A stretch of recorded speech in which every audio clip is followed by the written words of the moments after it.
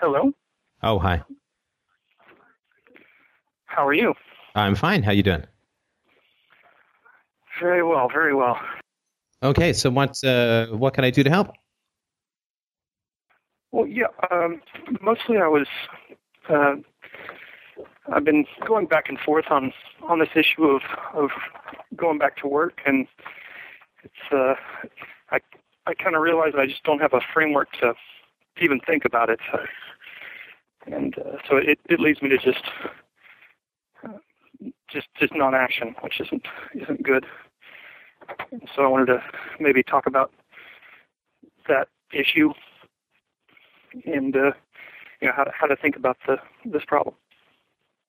Okay, and where should we start? Maybe my present situation. Sure. Basically, I left my job as an engineer about a year ago, and I've been doing the work freelance from home since then, and staying home with my two boys. And how old are your boys? 2 and 4. Oh, how lovely. And that's something that I've really enjoyed, and I continue to enjoy.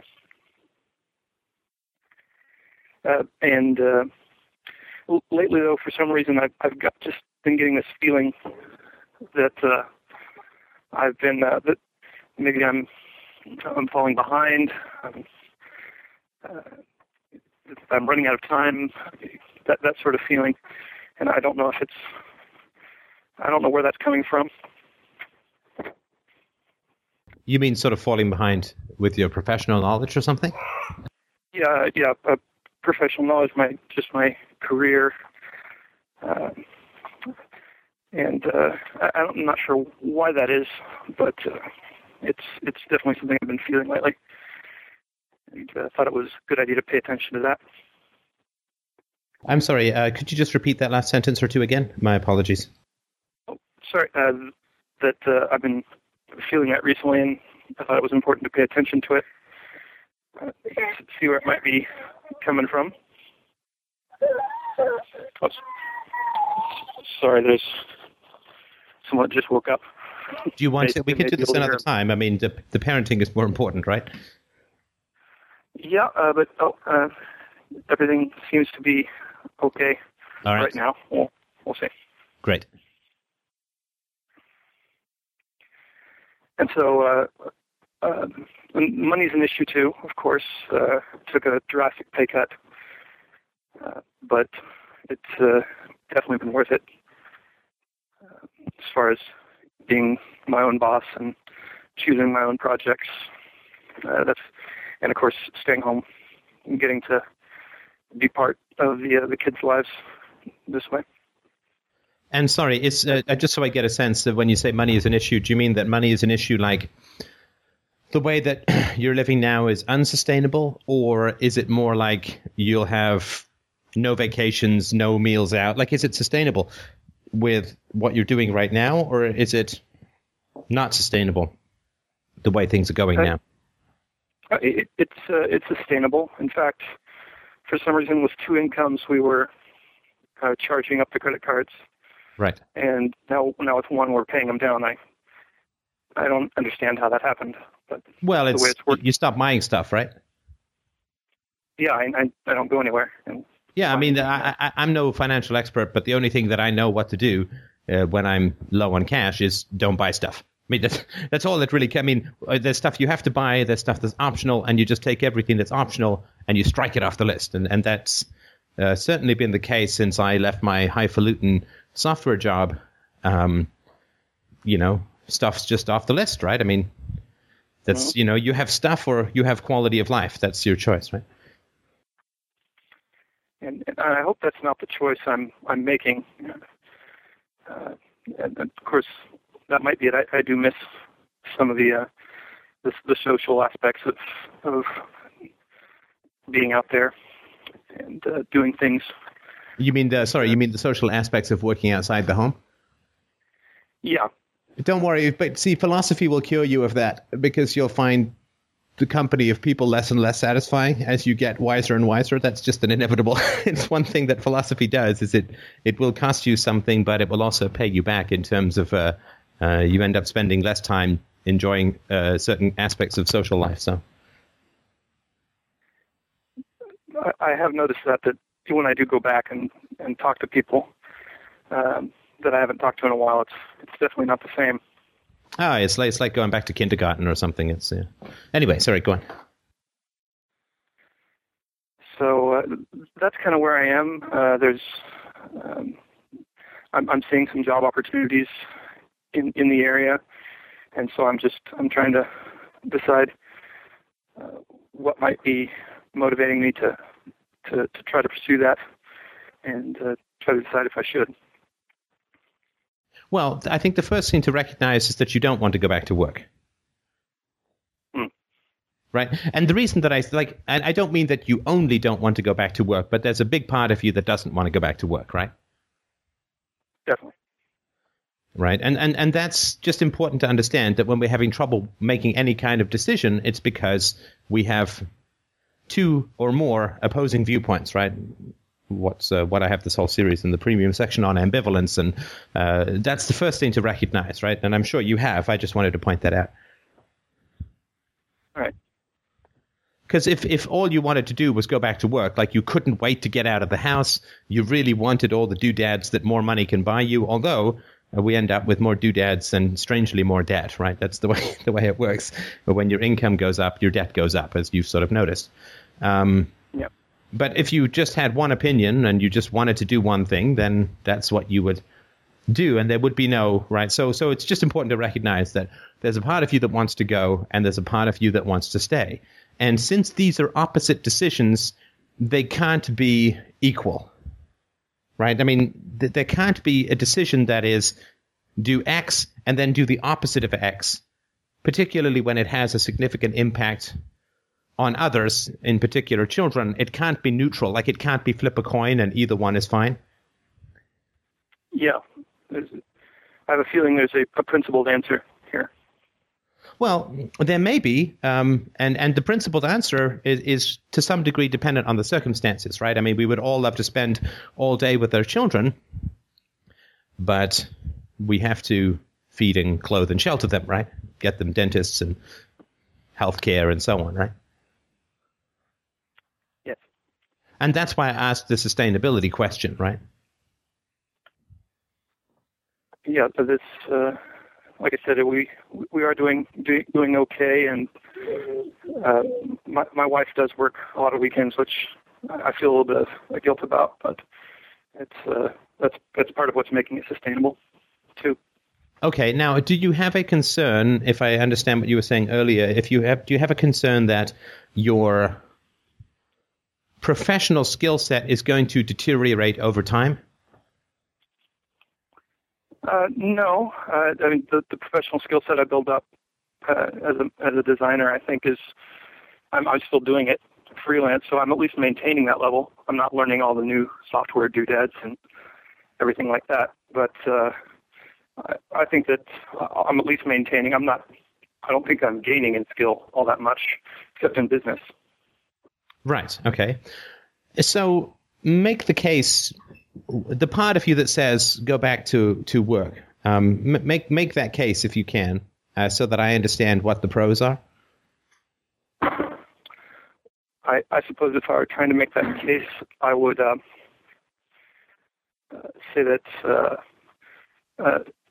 my wife isn't super happy about all the time she spends away from the kids, and she would like to spend more time with them. Especially weekends and whatnot. So she would be able to do that. We would have, theoretically, more money for saving, which we're not able to do any saving right now as far as retirement or college or anything like that. And with a job, I'd be able to do that. And I'd be developing a set of skills, maybe not in my previous area. One of the things one of my goals for taking this time off had been to find out if engineering is what I'd like to keep going with, or maybe in some other field. So part of it's I'm not looking for that career. Now, is it, sorry, just so I understand, so the major issue is your wife and her preference to not work weekends, is that right? Yeah, I suppose that would be one of my major concerns. Okay, so I'm trying to understand what the you said major concerns are, right? As you said, when you had more money, you were running up your credit card debt. So it's not like the worst thing in the world would be to go back to work and to not end up with more money, right? And money's funny that way, right? The more you have, the more you spend. It's just kind of inevitable, right? That would be a worst of both worlds. Yeah. Right. So that would be like no gain for anyone except the credit card companies. And Lord knows we like to help the credit card companies, but still, it doesn't seem like a very good use of time and resources. Is there a way of you being able to give your wife more of a time with the kids on the weekend? In other words, could you take on extra work that would allow her, unless she's in a business where weekends are just mandatory, is there a way, which would be the same even if you went back to work, is there any way for you to generate more income to cover off at least some of that weekend time?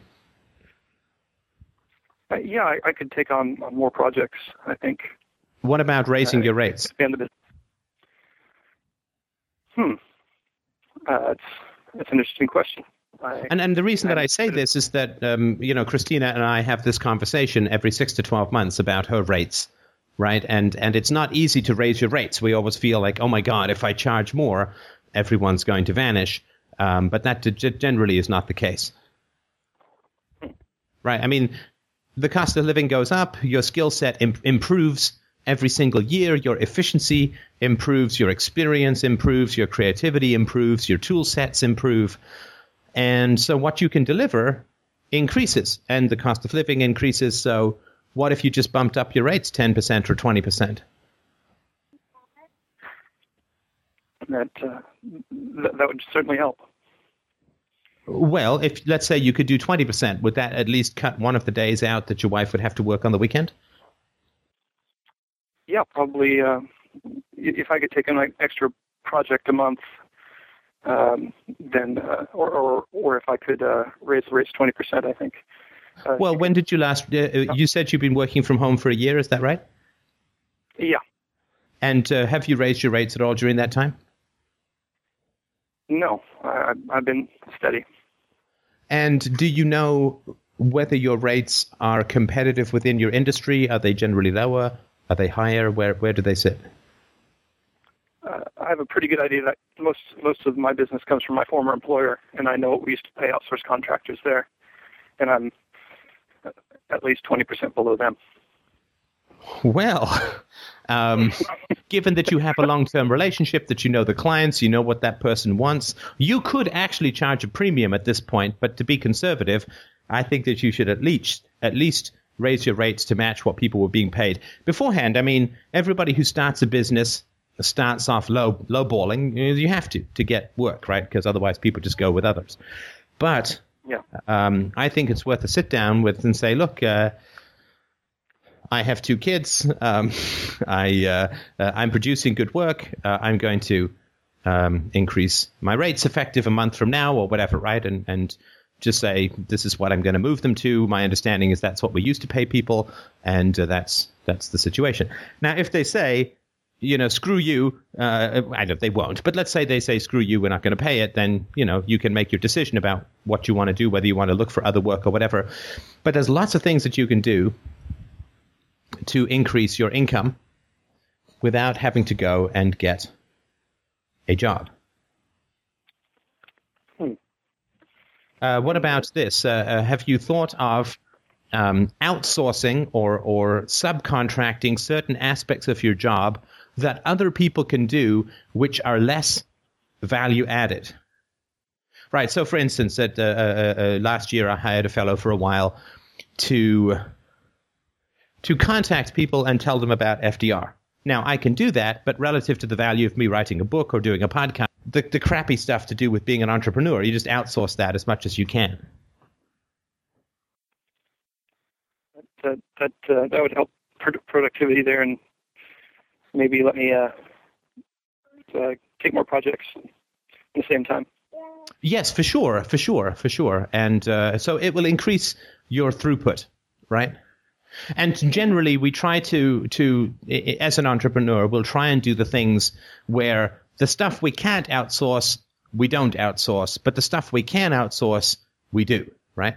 So, for instance, I could have set up a data center here in my house, right? And run the server from here and maintained it and so on from here. But that's not my skill set, and it's not a very good use of my time to learn that skill set for one server, right? So I rent or lease a server from California, and that's where I run things and so on, right? And in the same way, it doesn't make much sense for me to learn the tax laws to do with what I'm doing here, so I hire an accountant to do that. And I mean, you get the general idea, right? Yeah. So if you look at your day, you can figure out and say, okay, and just note this down during the next day or two. And sorry, these are all stupid practical suggestions, but I mean, let's at least clear these out the way. You can look and say, okay, how much of my day do I spend doing unique things that only I could conceivably do, right? And how much of my time do I spend doing stuff which could be outsourced? Because you want to outsource as much as you can so that you can spend the majority of your day doing the highest possible value additions that you can, right? Absolutely. And that will raise your throughput considerably. And I guess I already do that with, like you said, accounting, but it's I could potentially do it with other things too. Right. I mean, and that way, if you can say do 50% more work by outsourcing, and it's a bitch up front because you got to train people, and so on, right? And pay them as contractors so you don't have to run their payroll. But I think that's really essential when it comes to being an entrepreneur. That way, if you raise your rates 10 or 20% and you can do 50% more work, I mean, your income has gone up 25, 30%, right? Or 40%, right? And because you won't make as much you've got to pay people as well. But basically, your income will go up considerably, all things considered, right? And that might give you the opportunity to not work any harder, but to work, in a sense, smarter by outsourcing low-value activities. No, those are excellent suggestions. Thank you.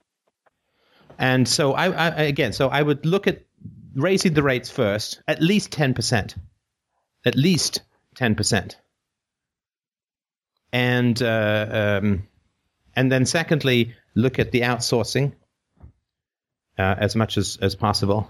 Of course, if your wife can do any of the stuff that you would outsource, so much the better, right? Keep the money internal. Yeah. Yeah, it's just less. I mean, obviously, you trust her, and she's the mother of your children, and you can. You then don't have to. You get additional throughput, and she's working from home, and you get that much more income. I mean, so to increase your income as a sort of sole source entrepreneur, you don't have to go out and get a job. And you'd be surprised, right? I mean, as you know, right? You go out and you get a job, and you say, "Ooh, I'm getting paid 30% more," right? But you lose your tax breaks, right? Mm-hmm. You've got your car maintenance, you got your dry cleaning, you got your gas, right? Lunch is out. Is out. You lose time because you have to get up and get dressed, right? I mean, this sounds stupid, but it's important, right? And you also lose quality of life because I don't know about you, but my sleep can sometimes be all over the map, and it's important for me to have the flexibility that if I'm up late, that I can sleep in. Now, I know you don't have that with kids if your wife's not home, but that kind of flexibility is important. I don't know if you live in a place where there's cold weather or snow, but that's another issue that for 4 months of the year up here in Canada, who knows what the roads are like and how long you're going to have to spend commuting. And then maybe there's business travel, right, if you're good with people. And right, so you may not end up making a whole lot more money by going to get a job. And there's lots of things that you can do to increase your income. without, like by staying in the same situation and without working harder in the long run.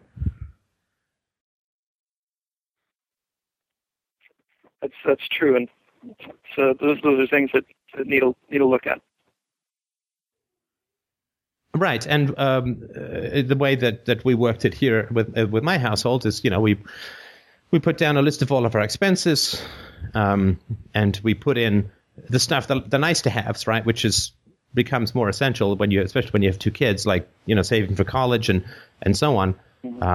And put down the nice to haves and say, okay, well, if we get like the have to haves, the nice to haves, and the it would be nice if, right? And you just sort of draw a line up there and say, okay, well, what's the income after taxes that we need here? And then you look at your income and you say, okay, if we only need 10% more money from me, then I can raise my rates 10% or maybe 12% or whatever, right? Assuming maybe you'll lose 2% of business so that you end up with a 10% increase in income. Then you cover that off. And then if you say, okay, well, if we want 10% more, that gets us further up the barometer of nice to haves when it comes to things we can afford, which means that I'll have to spend some additional time up front outsourcing, right? So Christina took her office outside the house. We got offices fairly close, and we spent a good chunk of the summer, finding the offices, buying the furniture, setting them up, getting them painted, buying the artwork, getting them all sorted out, getting the phone system, the computer system, all that kind of stuff. And that's an investment that you do up front, and then it pays off, right? So if you sit down with your wife and you say, okay, well, here's, in order for me to outsource, I'm going to have to work an extra 20 hours a week for the next month or two. Is that acceptable? And you get nods around the table, right? And say, is that acceptable? And then like that way you don't just say, hey, it's magic income time, and then you end up working more, which is going to be frustrating to your wife, right? Yeah. No, those you're right, and I've been trying to keep it, working on the weekends, and so I basically only work 2 to 3 days a week, and so I've got room to expand there and into the nights and be productive there too. So I got lots of avenues to expand this. You can, but I mean, you've set up your family so that you're working 2 to 3 hours a week, and I don't underestimate the amount of primary care responsibilities that you have for 2 kids under 5, right? So I would not first and foremost, if I were in your shoes, I would not first and foremost look at expanding my hours, right? Because that's going to take away from your kids. There's just no two ways about it, right? And at a time when they need you the most, right? Yeah, and the other thing about expanding business is one of the reasons I wanted to do freelance was so I could be choosy about the projects. I could pick people to help that really needed it, and could take projects that maybe weren't the best and pass them over. So that's a benefit of being my own boss. That's true. Now, if you have projects that you're offered that you pass up, you're actually in possession of a valuable commodity, right? So, for instance, if you know other engineers who would appreciate the opportunity to have the contracts which you say no to, then you can say, look, for 5% of the project or 10% of the project, I will pass this along to you, or I will strongly recommend you to the company if you know the person. And they may want to do projects that you don't want to do for whatever reason. And you can... there's a finder's fee, which for getting business is something that you can be a sort of a clearinghouse of projects, right? Yeah, I hadn't considered that either. Yeah, I mean, Christina will refer patients on to other people, and now with her, it's reciprocal, right? She doesn't charge for referring patients, but people refer patients back and forth. But if you're in possession of jobs that are access to you, then finding places where you can provide people with these jobs, and it's best if you know people, and because you don't want to recommend someone who turns out to not do a good job. But that's another source of income that is a double win, right? You don't have to do projects that you don't want, but you also don't give up the entire income of having access to that project. Yeah, that's true. It just occurred to me that as helpful as these are, this has got to be the most sleep-inducing conference call I've. I apologize to everyone who might be listening. No, listen, I don't think so. I don't think so, because what we're doing here is we're actually validating your instincts, right? We'll get to the emotional stuff in just a second. I just want to deal with the practical side of things, because that's, that to me is indicative of emotional stuff. And the cost of daycare is astronomical, and not the kind of, nowhere near the kind of quality I can provide. So. Oh yeah, no, that's brutal on children. I mean, in my opinion, that's just brutal on children. And I would live in my car before that, right? Yeah. So it's hard to make that case that you asked me to make. Right. Anyway, so these and other ideas will be, I think, useful for you. I mean, we've certainly given you enough suggestions to bump your income up by, I would say, 15 to 20% if you take the time to raise your rates, find people to outsource so that you can take on more high-quality projects, and the ones that you don't like, farm them off for a reasonable fee. Those things can, without actually adding to your work in the long run, can increase your income to the point where I don't think it would be valuable going back to work. And have you sat down and do the math, say, well, if I go back to work, how much of a salary increase would I need to make it worth my while?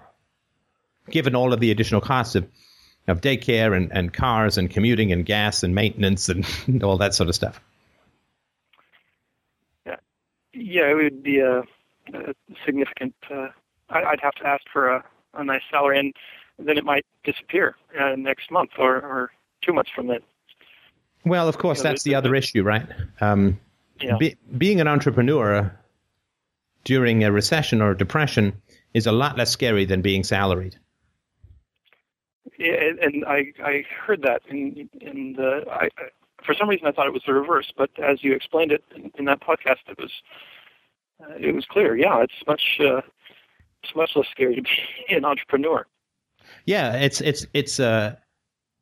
it's leaner times for an entrepreneur, but with a salaried employee, it's feast or famine, right? You've either got enough to eat or you're totally starving to death, and that's too stressful for me anyway.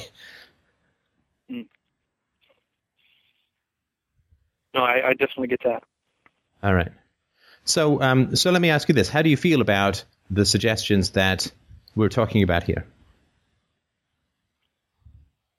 There are things I hadn't considered, especially the finder's fees, and so a lot of new ideas, and it's got me a little bit excited about the possibilities there, because it'd be so great to stay home. Right. Now, you said a little bit excited, and I'm getting that sense. Why do you think only a little bit? Well, it's still not, totally real to me. It might work out, it might not, but I think that there's no reason why I couldn't at least, like you said, bump up the income a little bit, and still maintain all the things I like about it. Okay, let me ask you this. Other than me PayPaling you $1 million, what in this call would have been good enough news for you to be very enthusiastic? I'm not saying you should be very enthusiastic. I'm just curious. This was great news in that I think it gives me a reason to stay home, and I still don't. As far as long-term career stuff, I'm still wondering where I belong on that score. But as far as the short term, this is this is perfect. Okay, so for you, perfection gives you a slight increase in enthusiasm.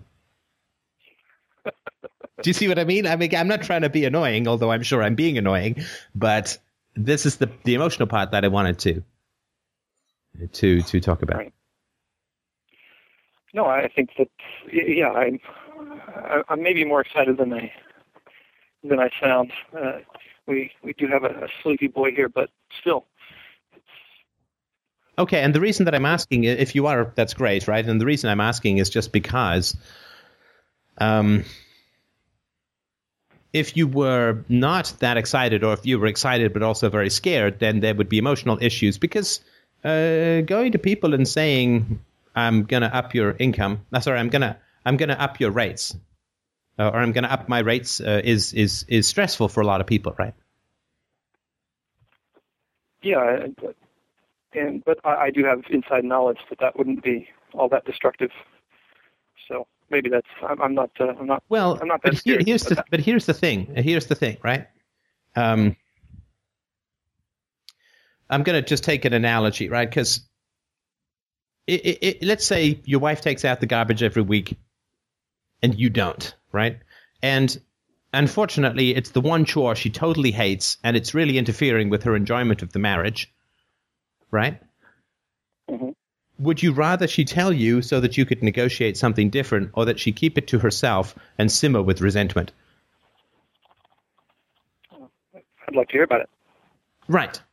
Now, the worry... So let's say that you work for me as a contractor, and I know that I'm paying you below rates, right? And let's say that I also know that you have these financial pressures, that your wife has to work weekends, and you have 2 kids, and it's causing you concern, and it's causing you stress, and it's causing you worry. That is inevitably going to interfere with the quality of your work, right? Yeah.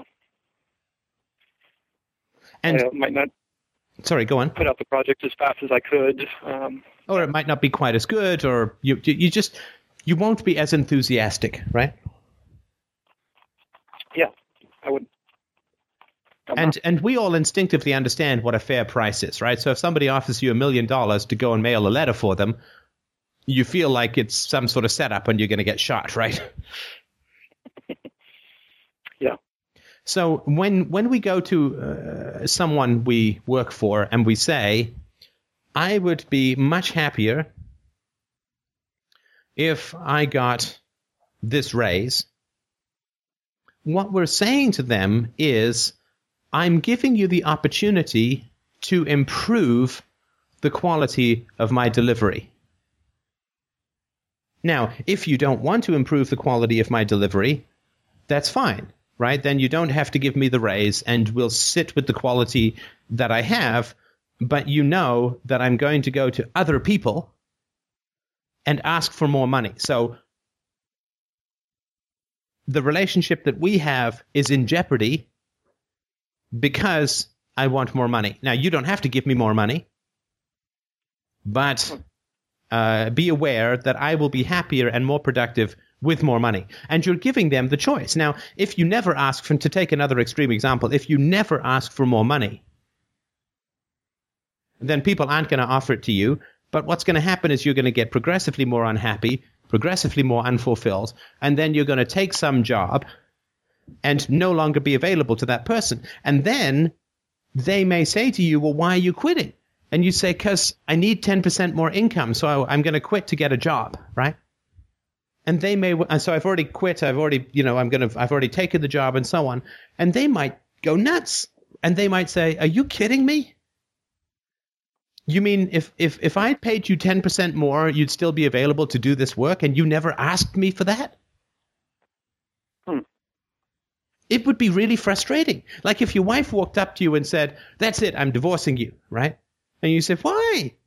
And you said, for years and years, I've taken out the garbage and I've hated it, right? And you say, well, why didn't you tell me? And then you wouldn't divorce me. You'd be really frustrated if your wife kept her preferences from you to the point where she got so upset that, right? Definitely, it's honesty.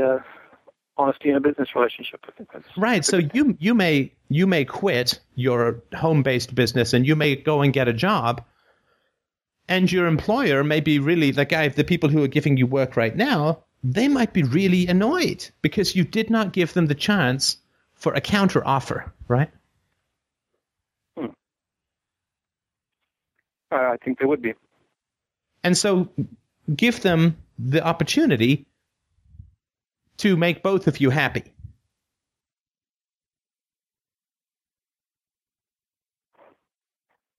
Wow, yeah. I'll give you one other silly example, right? If you were going to go and buy a house and you wanted it painted a different color before you moved in, and you never told the owners, but you just said, no, I don't want to buy your house, right? And if they then found out that all they had to do was spend $2,000 to repaint the house and they would have sold it, and you never told them that, they might be really frustrated because it's like, we would have happily done that. Yeah. I think that asking for a little bit more on the projects is it's a no-brainer. Yeah, and it's stating your preferences to whoever you are working with is respectful to them, because it gives them a choice, whereas otherwise you're making the choice for them because of your own anxiety, and it's disrespectful to the person you're working with, because they may very much prefer to give you 10 or 20% more than have to go and find someone else who they don't know if they're any good. They don't, because if you leave these people who are giving you this work, they've got to find other people to do it.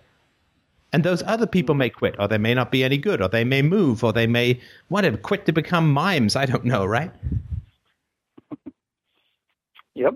Or they might get sick, or they might whatever, right? Or they just don't know how they work, right? Whereas the easy rapport that you've got, they may much prefer to pay you a little more to keep you, and give them that. Give them the respect of allowing them to make that choice.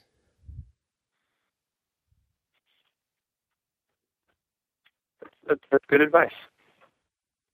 And that's how I'm pretty demanding when it comes to negotiation, because I'm actually trying to protect my interests, but I'm also trying to protect the interests of the other people. I mean, I bargained hard in the last job that I had to get an extra $10,000 a year of salary. Why? Because that would make me happy. And when I'm happy, I'm much more productive. And when I'm happy, I'm not sitting there going, grumble, grumble, grumble. I'm going to keep my resume out there just in case, right?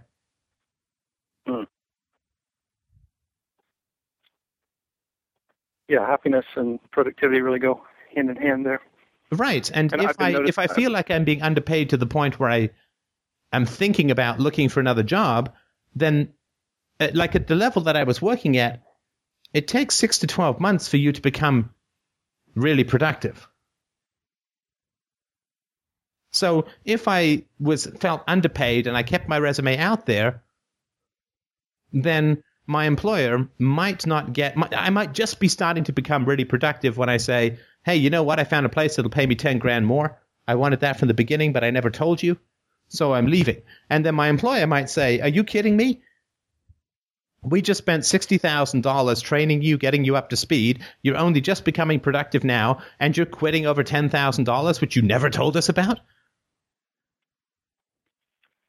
Oh, you put it that way, it's not very respectful. It's maddening. Yeah. It's definitely a different way of looking at it, a totally different way of looking at it. Right. So this is just, right, this is not just, obviously, this is the reason I'm going into this in such detail, is because it has nothing to do with business, right? Fundamentally, it's about your relationships and my relationships and so on, right? About stating preferences. About stating preferences, about giving the other person the choice to make us happy, rather than making that decision for them. And fundamentally, it's about parenting, right?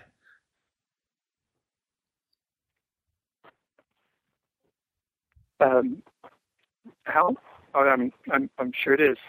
Well, insofar as you want to state your preferences with your children and not suppress your own preferences for the sake of, quote, making them happy. I mean, I'm not talking about your 2-year-old, and it's probably just starting with your 4-year-old, but that's sort of what I'm talking about, right? And yeah, and encouraging them to do the same.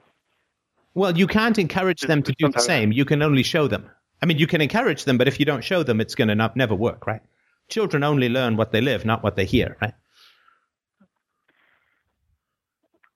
Maybe I can't encourage them to do that, but I have occasionally felt myself discouraging them from that, and that's definitely to be avoided. I'll allow them to state their preferences is something that has been working really great, although it's kind of getting off topic. But well, I don't think it is off topic, right? Because there's a reason why this stuff, I mean, you're obviously a very intelligent fellow and a very concerned and very wise fellow, and there's a reason why this stuff did not occur for you, right?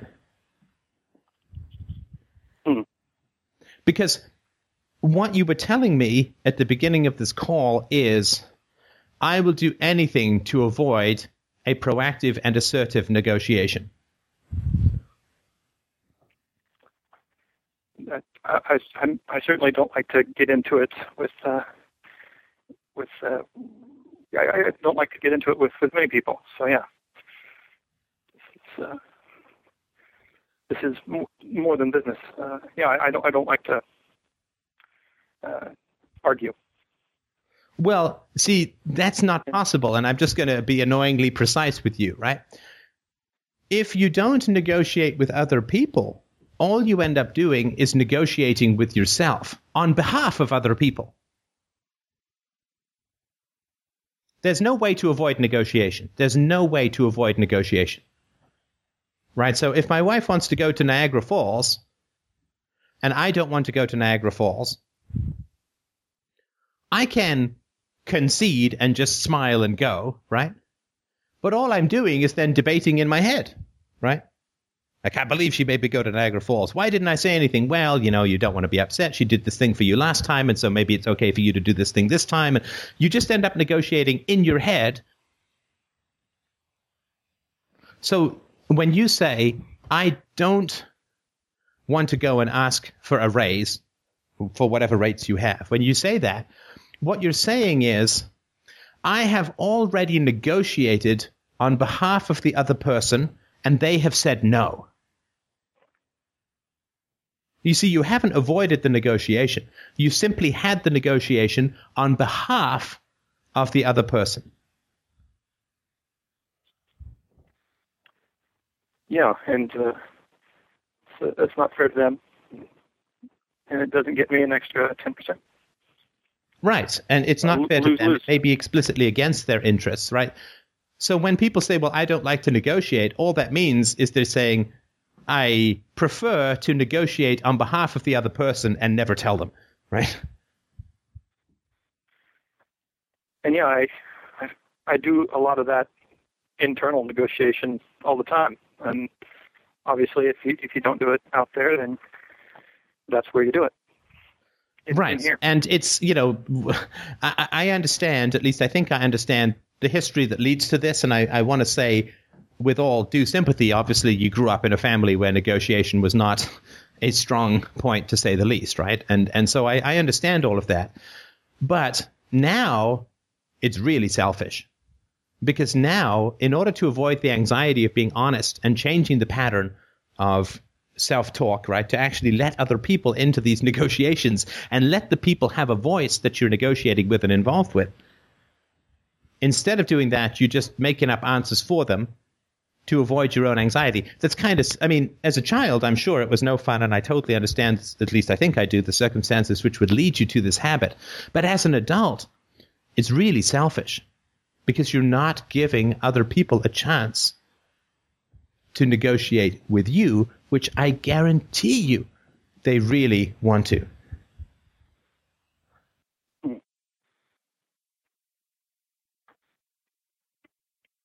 Well, yeah.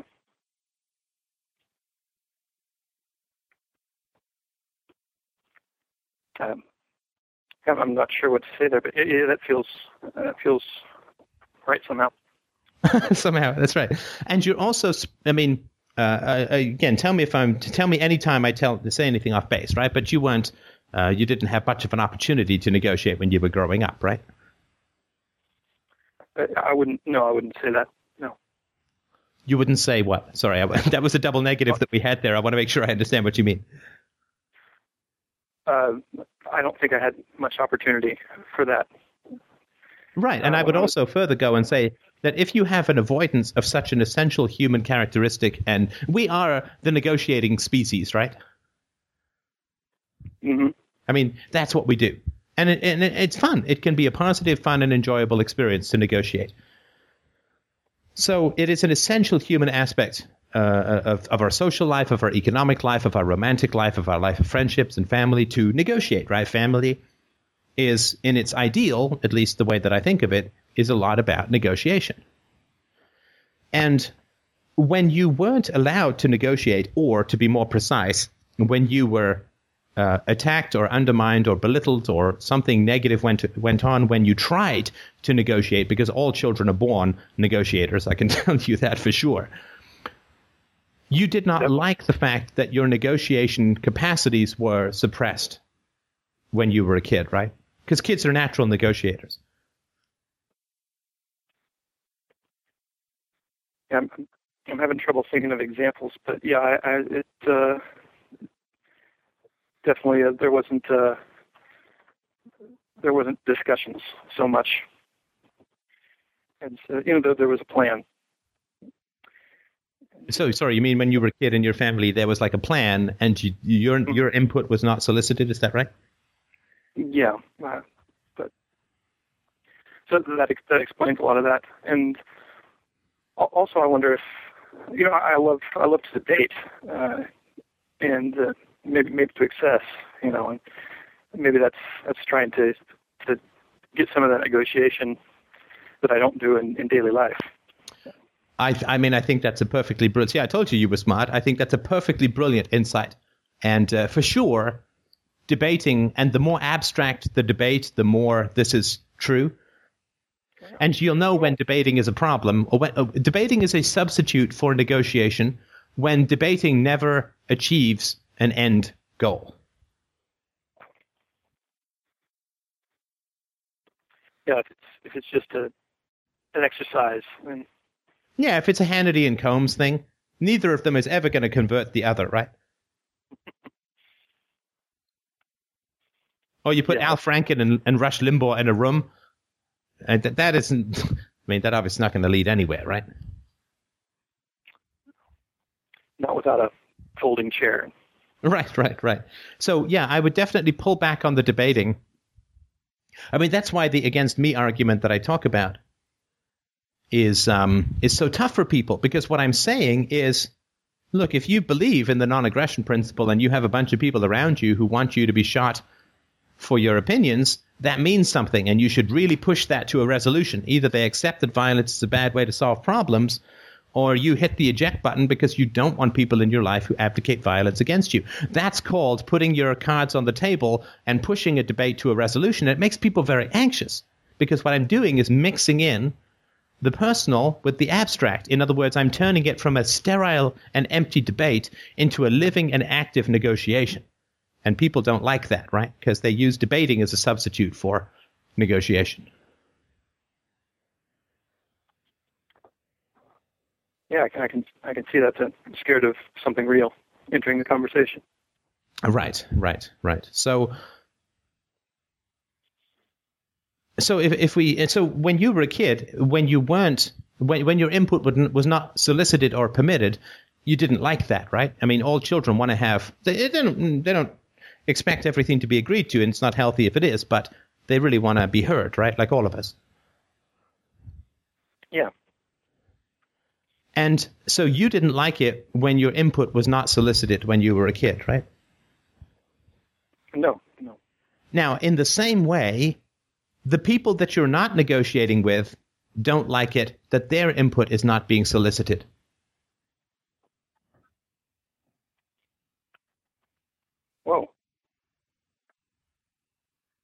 Yeah.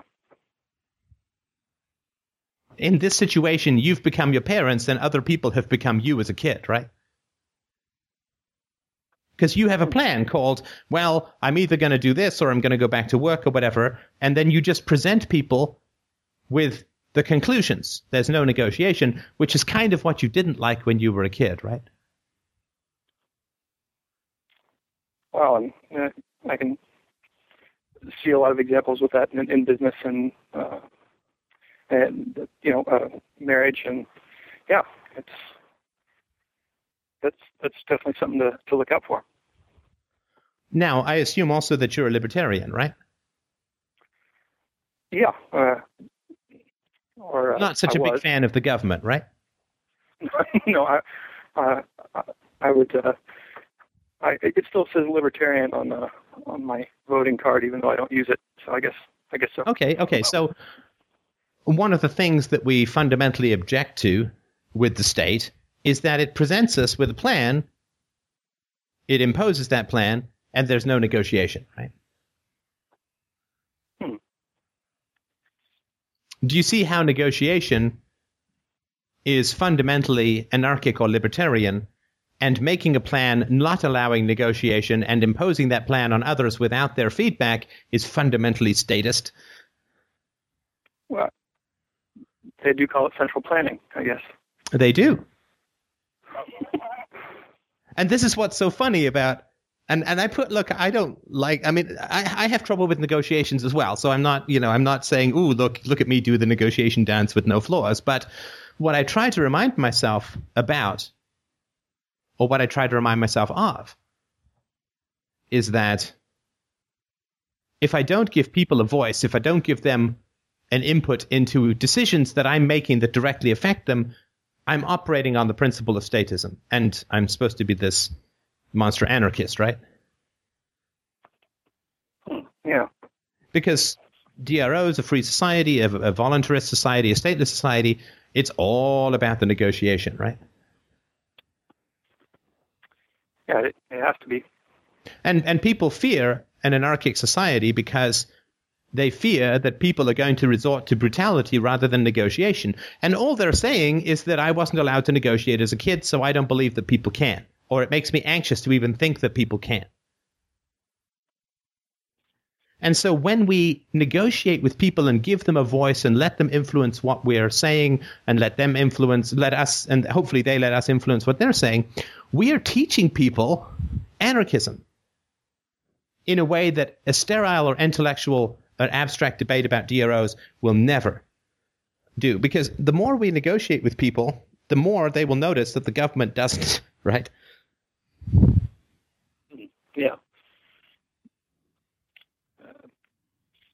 The more they'll see it's runs on a completely different principle, opposite principle. Right. And so when we provide negotiation back and forth with people, we respect their requirements, we state our own needs, we go back and forth. It's certainly true that we will make some people very anxious and upset, and other people will cave and then resent us, and so on. But we can either work with those people or get those people out of our lives, depending on the value of the relationship and our own preferences. But we are fundamentally teaching people about freedom when we don't negotiate on their behalf and present them with a fait accompli.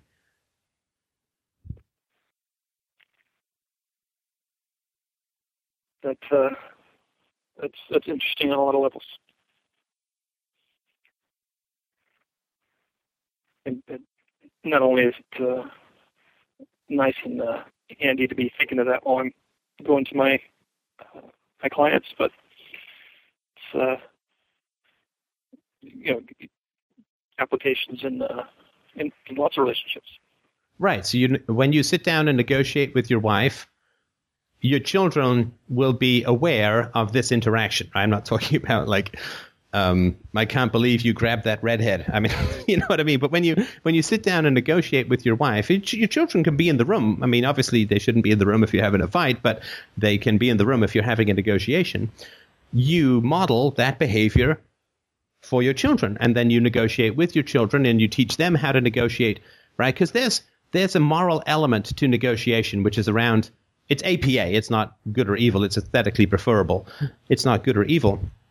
But it is the most effective way to teach people about freedom, in my opinion, is to not negotiate on their behalf, but to give them a voice in the interaction so they can see the difference between that and God, between that and the state, between that and other authoritarian structures.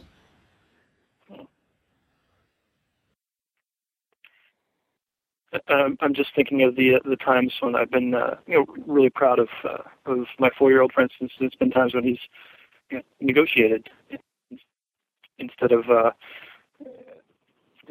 alternative that would be more of his little brother's MO. There were some toys on the floor, and my wife asked him to pick them up, and he said, "Well, my brother put them there," and then he said, "I think it's inconsiderate of you to blame me." You know what? Once they've hit the argument from morality, they almost politicians. That's beautiful. That's beautiful. And that's, the argument for morality is what children will almost always use, right, at the very beginning, right? Is they will say justice and fairness and consistency and this and that, right? This is, right? It takes a really educated person to forget about the argument for morality because it's so instinctual for us. And that's beautiful. And, the last thing that I would point out is that, because what I'm trying to do is give you incentives to overcome the barrier to negotiation, because obviously you want to negotiate. We all would love to have that freedom, but we all have barriers to varying degrees for negotiation, for productive negotiation. But most importantly, it is one of the greatest skills that you can teach your children, right? Because all relationships revolve around negotiation. It doesn't mean that that's all it is. But a relationship without negotiation is not really a relationship at all, right? Because it's not two viewpoints that are both working for a common good, striving to find a common good, right? Wow, that's something that puts it right there. If I don't know how, then it's not going to be very easy to teach it. So, well, it's worse than that, though. If you avoid it, you will teach them to avoid it. Whether you want to or not, whether you're conscious of it or not, whether you like to or not, that's what the inevitable result be, because children absorb what they see, not what they hear, right? And if they see you avoiding negotiation, you being afraid of negotiation, you negotiate to take the call, because this is definitely, I can talk about it better now than I could have 2 weeks ago, because I've started this book on how to achieve freedom. So this is all stuff that's floating around. So I think the wait was worth it. And of course, if the sum effect of this call is that you get to spend more time with your children, I mean, I couldn't be happier, right? That to me would be, and your wife gets to spend more time with your children. If this gets you some extra income and gives you more time with your kids, that to me is an absolutely beautiful way to spend an hour. So I'm very pleased about that. All right. Well, keep us posted about how it goes. Of course, I'm dying to hear what happens. I certainly will. All right, man. Take care. Thank you very much. Bye. Bye.